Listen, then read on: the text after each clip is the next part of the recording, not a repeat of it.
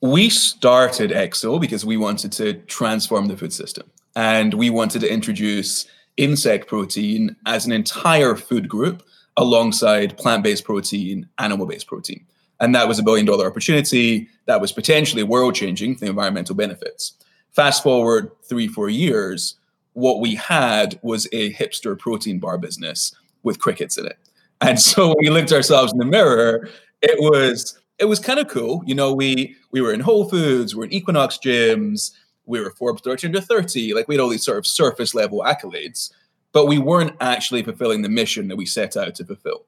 That's Gabby Lewis, co-founder of Magic Spoon, a startup that's reinventing the cereal aisle. I'm your host, Patrick McGinnis, and this is FOMO Sapiens. With the world spinning out of control, it can be impossible to know what to do and what to miss out on. That's called FOMO, which is short for fear of missing out. How do I know? Because I coined the term, and I'm the world's leading FOMologist. And this is a show where I ask entrepreneurial thinkers, people I call FOMO sapiens, how they live and work with conviction no matter what life throws at them. FOMO. FOMO. FOMO. Welcome back, FOMO sapiens. Now, I've got a really interesting guest here, and he has started 2 food companies, including one called Magic Spoon that makes a new kind of breakfast cereal. It's healthy, it's better for you, but it tastes like the cereals you loved as a kid. So I guess he's what you could call a serial entrepreneur. Get it? All right. Now, that's a terrible joke, but it's actually factual. He's a serial entrepreneur. Anyway, but Magic Spoon isn't just any cereal company. It's a startup that sells only via the internet to consumers. It trades on nostalgia and healthy properties in order to get people to buy. And it has a huge social strategy. So it's got something like 200,000 Instagram followers. I mean, that's ridiculous. I got to think Toucan Sam, Count Chocula, and the leprechaun from Lucky Charms are feeling pretty jealous right now. Now, while the product is cool and Gabby's got a great Scottish accent, the reason why I wanted to have him on the show is much more than that. It's about the journey and the decisions he's made to get to where he is today. And these are some pretty interesting things. Includes things like starting a cricket protein bar company called EXO out of his dorm room at Brown. That's unusual. It's also the fact that he had tons of initial success, raised millions of dollars, had tons of hype. And then after 5 years, he realized it wasn't going to scale like he wanted. And he decided with his co-founder to exit the business and start all over again. And they did that 2 years ago with Magic Spoon. Now, some of you long-term listeners might just remember another set of entrepreneurs who started their business out of their dorm room over at Brown, Marco and Rip from Rip Van Waffles. And in fact, it was Marco who gave me the backstory on Gabby and told me that I just had to have him on the show. So I want to thank you, Marco.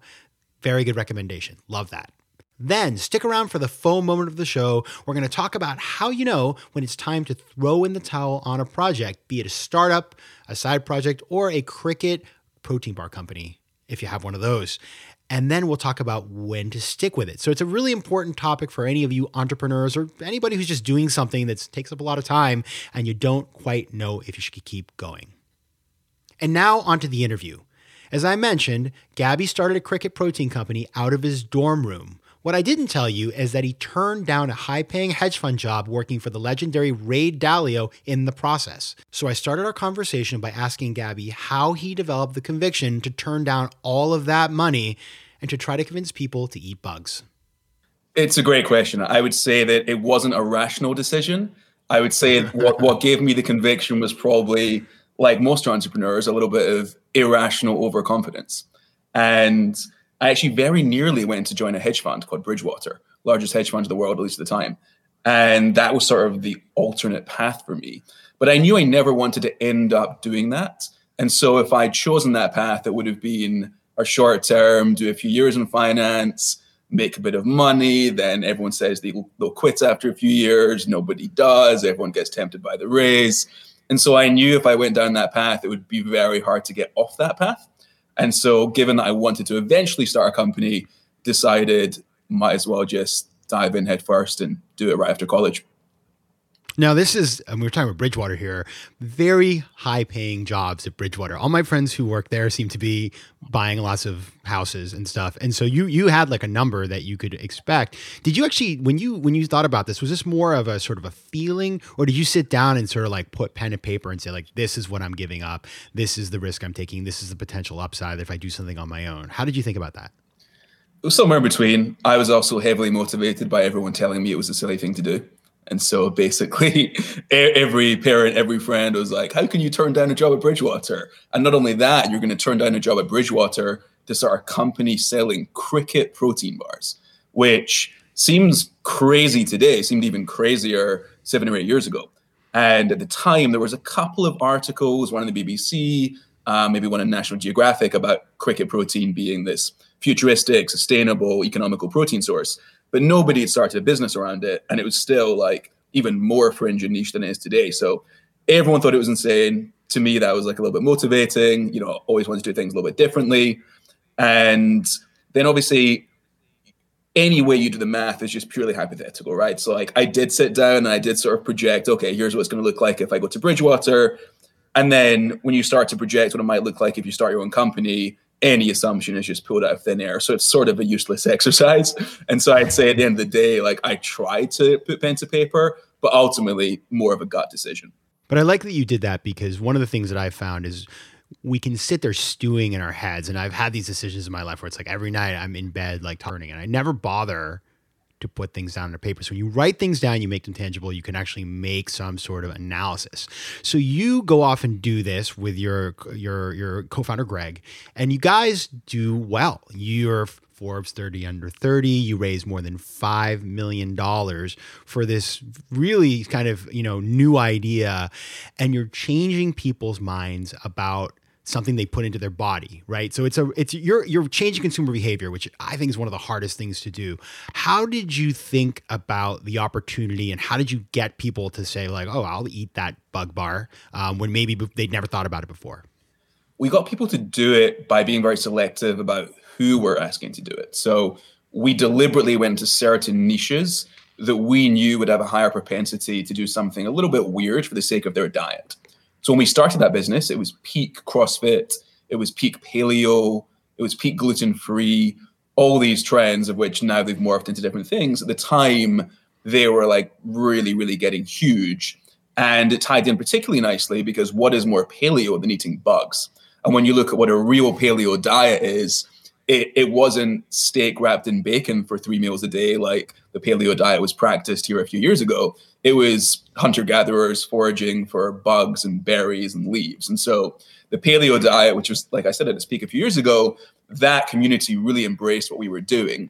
And we formulated the products largely for those sorts of niche diet communities. And so what we found was it was much easier than we expected to penetrate and get the first, let's say, 1,000, 5,000, 10,000 customers.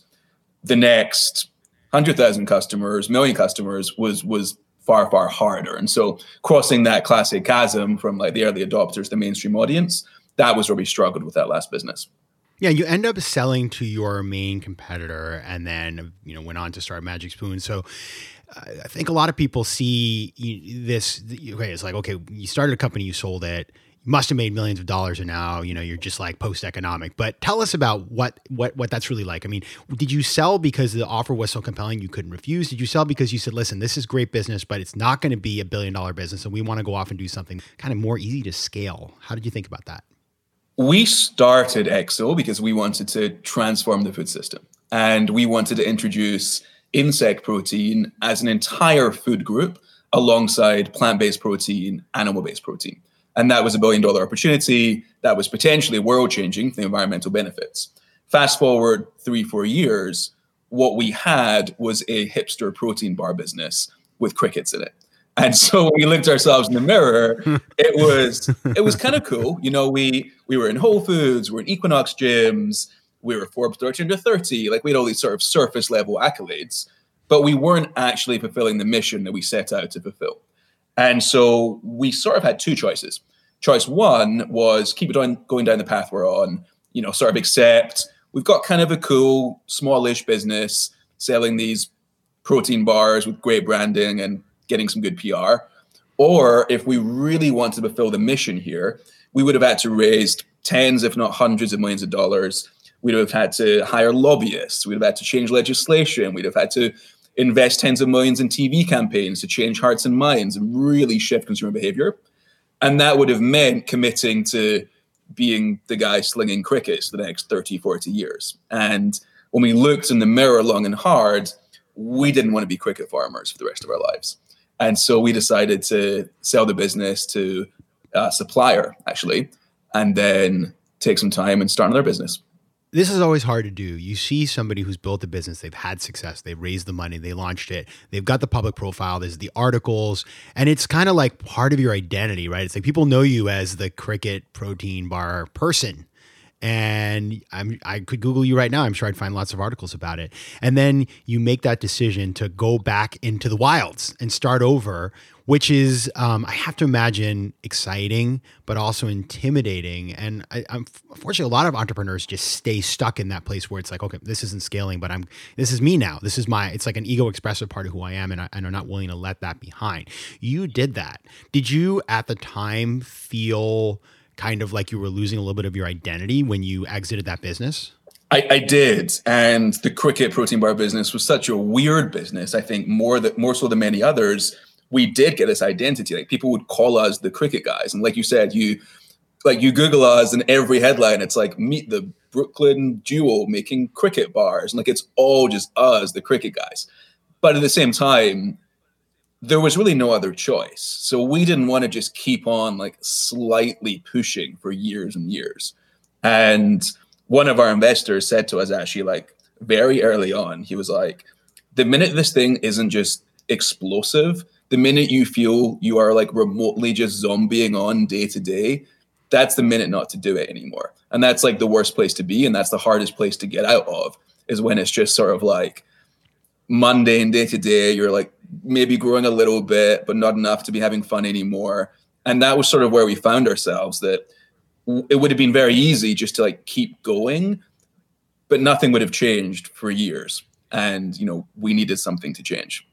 Quick math. The less your business spends on operations, on multiple systems, or delivering your product or service, the more margin you have and the more money you keep. But with higher expenses on materials, employees, distribution, and borrowing, everything costs more. So to reduce costs and headaches, smart businesses are graduating to NetSuite by Oracle. NetSuite is the #1 cloud financial system, bringing accounting, financial management, inventory, and HR into one platform and one source of truth. With NetSuite, you reduce IT costs because NetSuite lives in the cloud with no hardware required, accessed from anywhere. You cut the cost of maintaining multiple systems because you've got one unified business management suite. And you improve efficiency by bringing all major business processes into one platform, slashing manual tasks and errors. Over 37,000 companies have already made the move, so do the math. See how you'll profit with NetSuite. And with rising prices everywhere you look, you got to do the math and save money. Good news, by popular demand, NetSuite has extended its one-of-a-kind flexible financing program for a few more weeks. So head over to netsuite.com/FOMO. That's netsuite.com/FOMO. netsuite.com/FOMO. Okay, so you say goodbye to the cricket guys. And by the way, I understand this as the person who's like the FOMO guy that everybody just, I mean, it is this kind of thing where like, part of me is like, that's cool. Part of me is like, well, I do other things too, don't put me in a box. But it is one of those things that you get used to being associated with something like this. And so you leave and you settle on cereal. Cereal, I'm going to put it out there, and I'm sure many of our listeners are just like me. I ate a ton of cereal in my youth. I mean, I ate all the cereal. In fact, I actually lived with a guy who stole the cereal dispensers from the cafeteria at Georgetown, had them in the room. He was a bit of a klepto, so you had to watch everything. But I mean, there was a lot of cereal in my life. And then, you sort of hit adulthood and you start thinking, well, I really want to ingest that into my body. And that's what you observed, was the fact that you had been big consumers and all of a sudden they were incompatible with a healthy lifestyle. So tell us about how that journey started. How did you figure out sort of that the opportunity was there, and then how did you actually go ahead and make the first products that you put out to consumers? Yeah, so after EXO, we knew we wanted to stay in the food and beverage business, and we had a few criteria that we wanted to satisfy with the next business. And the biggest one was we wanted to go into a huge market. So whereas with EXO, we were taking this very niche, non-existent idea and trying to create supply and create demand at the same time. We wanted to have the opposite experience. We wanted to find a huge market that had zero innovation in it. And if you want to do that and you want to stay in food and beverage, you're pretty limited to where you can go. So the top 3 categories in the grocery store right now are cereal, milk, and soda. You look at milk, there's just an endless list of oat milks and cashew milks and lab-grown milk and all these alternatives. You look at soda, you have the sparkling water wars, you've got kombucha, again, endless startups trying to get in there. You look at cereal, you got this $11 billion market domestically, and it looks the same as it did 20 years ago. Basically not a single startup, at least there wasn't a year ago, trying to reinvent cereal for the modern consumer. And so we asked why, and people gave us answers we didn't think were very good. So the answers we got were things like, the market's controlled by the 3 big boys. So you've got General Mills, Kellogg's, and Post that combined control about 80% of the shelf space. You've got other reasons like, oh, it's a declining category, which is true. The category is declining very slightly year over year, but it's declining from something that's absolutely enormous to something that's still pretty huge. So we didn't think that was a very good reason. And so we went one by one through all these reasons that everyone gave us for why nobody's reinvented cereal. We thought they were all terrible. And so we went on a journey to see if we could do it. And so what we wanted to do was upgrade cereal, making it higher in protein, lower in carbs, and zero sugar, in the same way that you've seen, for example, Halo Top do that to ice cream, and other companies do it in basically every aisle in the grocery store. The challenge with cereal is that unlike protein bars, for example, you cannot just make cereal at a small scale in your kitchen at home. And so most people, when they start a food business, they'll maybe make a little batch at home in their kitchen, then they'll rent commercial kitchen space by the hour and make a couple of 100 units, and they'll slowly scale up. With cereal, and this is one of the other reasons why nobody had done this before, you need a big machine. So the machines to make cereal cost a huge amount of money, and you can't just make a couple of boxes of cereal to test it. And so the initial sort of trials and formulations has a much bigger lift than most other food products. And so it took us around the country, visiting lots of different cereal factories, experimenting with every protein source you can imagine, every sweetener you can imagine, and just hundreds and hundreds of trials to eventually get a product that we're really proud of that mimics the taste and texture of all the junk cereals, but has massively upgraded nutrition and ingredients.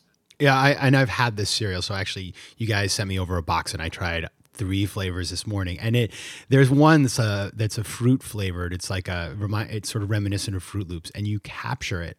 I mean, if I close my eyes, I wouldn't know the difference, except that, of course, it's a healthier product. So it is kind of like I bit into the cereal, and the smell is right. I mean, you got that right. That was the part that really blew my mind.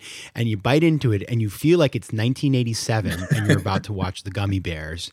And it kind of took me back. And so I am interested because you mentioned these 3 big incumbent players. And a lot of times when people launch startups, everybody says, no, don't do that. They're so well-funded. They control the aisle. They do this, they do that. They're going to crush you. And then you have the other counter argument, which is like, oh, they're so stodgy. They can't move. They're bureaucratic. What has been your experience? Have the competitors had any response? Do they not really care? Like, what's it like to be in that kind of market? Well, I think it depends on your go-to-market strategy. So we couldn't create a cereal that is like slightly better than the existing cereals and launch it into retail. That wouldn't work because it would be very easy for one of our much larger incumbents to improve their product by 20% and slot it into every Walmart and Costco and Target in the country. They could do that. What they cannot do is create a cereal that is triple the price, massively more nutritious, and launches D2C with a huge influencer marketing campaign and PR. Like, they can't really do any of that. And historically, when large companies have tried, they've failed. And there's a pretty long list of, internal startups that large food companies, not these specifically, but just in general, have tried to take to market. And they don't have the authenticity, and they don't have the right go-to-market plan to do it. And it takes them years. So we haven't typically been worried about the large incumbents blocking us or trying to copy us. And now that we've launched online and generated a huge amount of hype, it's now easier to take that front door rather than the side door and get on shelves. And so we now have retailers coming to us because there's no other cereal company sort of with the web traffic or the eyeballs or the press that we're getting. And so we can do that today. It would have been harder to do that when we launched a year ago. And so you kind of have used your direct to consumer strategy because people buy this on your website. I mean, it's amazing. You're subscribing to cereal if you want. That will be your Trojan horse into actual physical stores. Eventually, and that was the initial plan. So the initial plan was, all right, let's launch online. Let's get a bit of traction there. Let's get our Forbes article. Let's, get some influencers to post about it. And then we can use all that to make a nice deck and pitch the Whole Foods buyer. And then we'll go and start the real business, which is retail.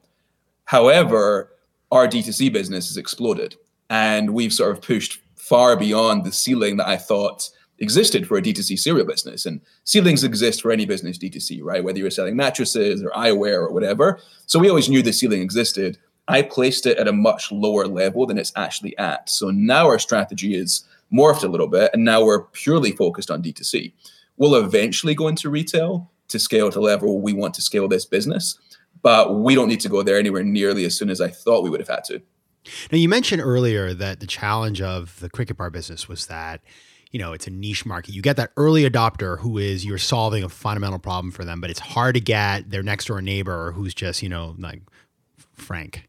And when you look at this business, so you've been able to go beyond that, but it's interesting. If I think about this, yeah, it's cereal. We all know cereal. It's not intimidating, but you're charging 3 times what other cereal companies charge, right? So it's expensive. It's a premium product, and so it's not necessarily for everybody. It could be that you reach the ceiling, but you've been able to go beyond. Why, in this case, even though you have a premium product, have you been able to penetrate and not get stuck at that sort of rabid early adopter level as you did with the Cricket Bars? There's a few reasons. Firstly, like you said, cereal is inherently mainstream, probably the most mainstream food product there is. It's got 97% household penetration. You talk to anybody in the street about their favorite cereal, their eyes light up. They've got stories, they've got memories, they've got emotion. Everybody loves cereal, full stop.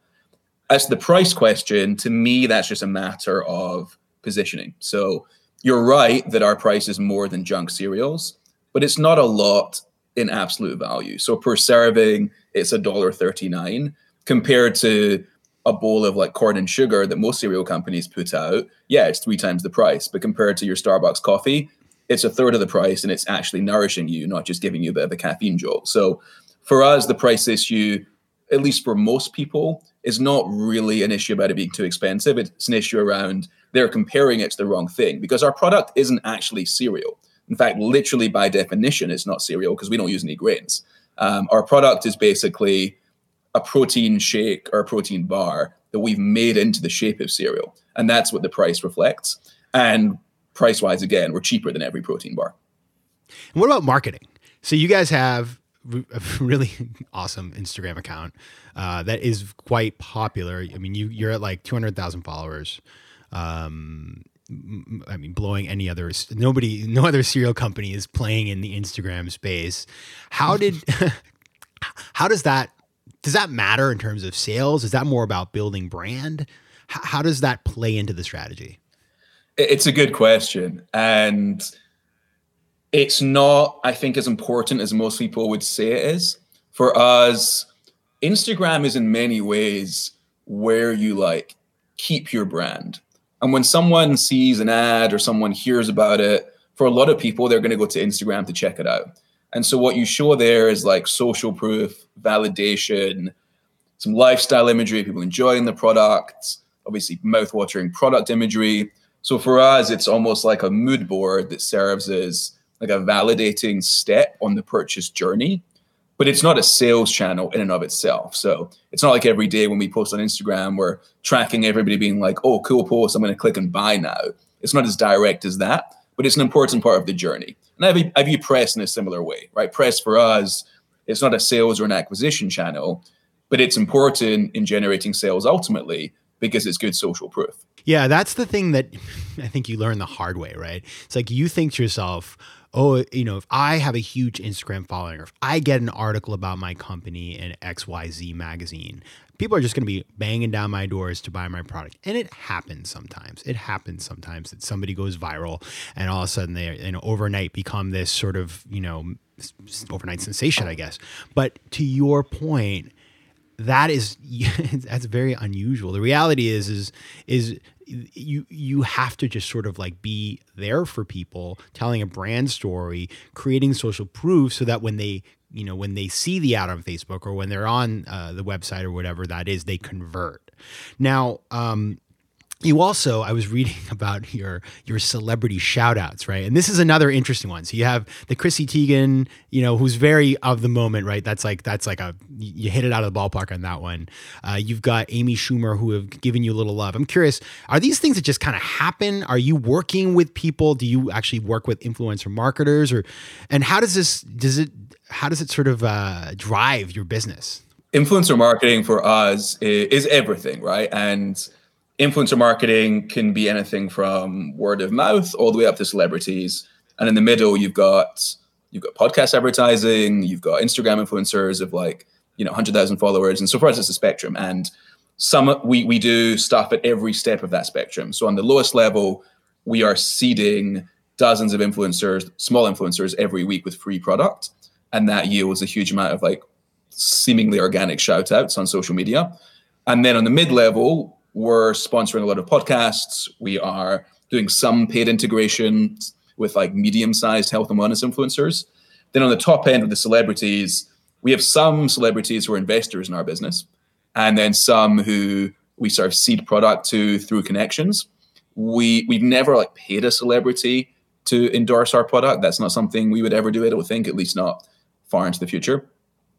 But they all work in different ways. So the sort of seeding of smaller organic influencers, that's good for giving the impression that Magic Spoon is everywhere, which, similar to an Instagram feed that looks beautiful, I think is a really important thing to convey to people, that this cereal is taking over the internet, and every influencer they follow, whether they get 10,000 followers or 100,000 followers, is loving it and having it for breakfast. And so we want to create this overarching feeling that this is the cereal of the future that's just taking over the internet. And then the celebrities obviously are a bit of a different function, but still important.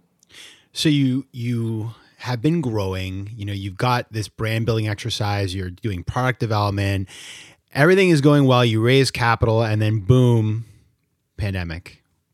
How, and it was actually for your business a boon, right? So you saw growth, you saw people stuck at home looking for healthier things to eat, changing their consumer behaviors. And so how did you respond to the unique situation that was provided by the pandemic? I don't think the pandemic was necessarily one thing to respond to, right? It was sort of endless small things, some of which for our business were good, some of which, personally of the business were not so good. So it was sort of very case dependent on the thing we're talking about specifically. I think we're deeply grateful and incredibly just lucky that we are selling food online that's healthy and shelf stable. And so from a business perspective, we've seen demand increase both from existing customers who are maybe at home more, having breakfast more, and they're upping their consumption frequency, but then also new customers who maybe perhaps weren't shopping online and now they're finally buying stuff online. So from a business perspective, it's been great on the demand side. The supply side is a bit of a different story. So obviously there's shipping delays that every company is experiencing. Supply chain's a little bit tricky. So that's been hard, but we're grateful that that's been our biggest challenge when many other businesses right now have serious existential challenges. So you now have survived and thrived your thing, and there's a lot of temptation to do a lot of different things, right? I mean, I'm sure people are telling you all the time, well, why don't you expand into this or that? Why don't you have 53 flavors? And yeah, you probably have the money to do that, right? But as you think about the decisions you make, what's your advice in terms of choosing wisely to take the path that will be most favorable to you? How do you think about that? In our particular case, we know that given the size of the market, we don't need to do very many things. And in fact, the market could be much smaller for that to be true. So for us to generate, X million dollars in sales, whatever the goal is, we can probably do that just by being good at Facebook ads. And I think that's probably true of most businesses. We're doing three things right now, basically. We do influencer marketing, Facebook ads, and podcast ads. So we're getting really good at those three things, all direct to consumer. I think where most brands falter is they try to do every acquisition channel, every retention channel, and then offline as well as online. And not only just like by definition can a small team not do that many things well, but also you just don't need to for most businesses. Most businesses can probably hit their year 1, year 2, year 3 goals just by getting really world-class at 1 or 2 of those things and leaning in and scaling up spend there. It's all about the focus. Now, if you want to learn more about Magic Spoon, head over to Instagram at Magic Spoon Cereal or to their website at magicspoon.com. Gabby Lewis, co-founder of Magic Spoon, thanks for being here. Thanks for having me. Tudo bem, meus queridos Fomo sapiens? Now that right there was Portuguese, and as you know, I love speaking foreign languages. But I'm not alone. 1 in 5 Americans have learned a new language on their bucket list. If that's you, make 2024 the year you finally check it off that list with Babbel, the science-backed language learning app that actually works. Don't pay hundreds of dollars for private tutors or waste hours on apps that don't really help you speak the language. Babbel's tips and tools are approachable, accessible, and delivered with conversation-based teaching so you're ready to practice what you've learned in the real world. Now, Fomo Sapiens, you know I speak 4 languages, and it takes work to stay on top of them, especially with French. C'est difficile. But with Babbel, I'm able to practice practical conversations that I can actually use in the real world. Here's a special limited-time deal for our listeners. Right now, get up to 60% off your Babbel subscription, but only for our listeners at babbel.com/FOMO. Get up to 60% off at babbel.com/FOMO. That's spelled BABBEL.com/FOMO. Rules and restrictions may apply. And now it's time for the FOMO moment of the show, and I wanted to double click on what Gabby said about his decision to exit the Cricut company and start a completely new business despite plenty of positive momentum, 5 years of hard work, venture capital raised, you name it. I mean, the guy was a Forbes 30 under 30, so clearly things were going right in a lot of ways. But he determined that he couldn't scale it. And I really like that he talked about that because that's a very honest thing to talk about. And here's the thing, when you start a project, whether it's a business or something artistic or whatever it is that you start, the beginning is the honeymoon, right? It's the wine and roses. You're enjoying it, you're excited, you skip the TV shows that you like, you skip the social events to work on your big idea. And then, well, time passes. You maybe have some success, but there's no straight road up for anybody, even the very successful people, and you probably have some failure. But maybe along the way, you get tons of external validation. Everybody thinks that what you're working on is cool, and it becomes part of your identity, as we talked about earlier on in the show. That's all great, but if the business or the project is not meeting your initial reason for doing it, do you really want to continue? And this is the thing. All of that external validation is a vanity metric. And that is an expression that is written about in a book that I love called The Lean Startup by Eric Ries. It's all about the fact that there are things that feel good. It's the newspaper article. It's the friend telling you how cool your project is. It's all of that sort of stuff, which is great, but you can't eat that for dinner, right? And so if you're doing the project to generate that kind of psychic value, that's terrific. Keep going. But if you need to make money or you need to see a return on your time and investment, then you got to get serious. And that means you got to do 4 things. First, you need to establish real metrics. When you get involved in a project, ask yourself, why am I doing this? What is the return I expect to have? And then measure periodically to see if you are in fact on the path. If you're not, you might want to abandon the project or change the way you're doing things to try to have more success. Second, you want to have external sources of accountability. You want to have people who are going to give you straight advice. They're going to tell you whether or not your idea is a good one, whether you are keeping true to your actual metrics, and whether you should continue working as hard as you are. Third, fun. If you're not having fun, that's a great sign that this is not the project for you any longer. Because let me tell you something, if you are an entrepreneur and you can't find joy in what you're doing, the whole thing is not going to work. Yes, it's hard work. Of course it is, but there needs to be joy. That's what gets you out of bed in the morning. And finally, ego. If this is about preserving your ego, if it's about avoiding failure, if it's about keeping up an external narrative, then you need to abandon the project. As long as your metrics are coming together, you have sources of accountability that keep you real and tied to reality, you're having fun, and you're not doing it just for the ego, then keep going. Because here's the thing. At the end of the day, the big question is, what is the opportunity cost? If you just keep going and you don't try something else that could be more successful, you are leaving a lot of opportunity on the table. Gabby of Magic Spoon could have been successful if he kept going. This is what he really believes, if he kept going with the Bug Bar. But he is so much more successful now with Magic Spoon in far less time. So he took all he learned, went after a bigger market, and based on the initial results, that decision looks like it was absolutely the right one. Okay, so that's how I think about it, but I'm sure some of you have your own strategies, so drop me a note at letsconnect@patrickmcginnis.com or find me on Twitter or Instagram, and tell me what works for you. I'll share the best ideas on a future episode of the show. Big news, we now have a brand new website, so head over to FOMOSapiens.com where you can listen to past episodes, learn more about the show, and find out how to advertise. You can also connect with me on Instagram at Patrick J. McGinnis, on Twitter at PJ McGinnis, and on LinkedIn. I'd love to hear from you, so don't be shy. FOMO Sapiens is recorded in New York City. Theme music is by Mike McGinnis, and editing and post-production is by Josh Elstro. If you like today's show, please be sure to rate it and recommend it to your friends. And as always, you can find me at FOMOSapiens.com and at PatrickMcGinnis.com. To advertise on FOMO Sapiens, reach out to contact@FOMOSapiens.com. FOMO. FOMO.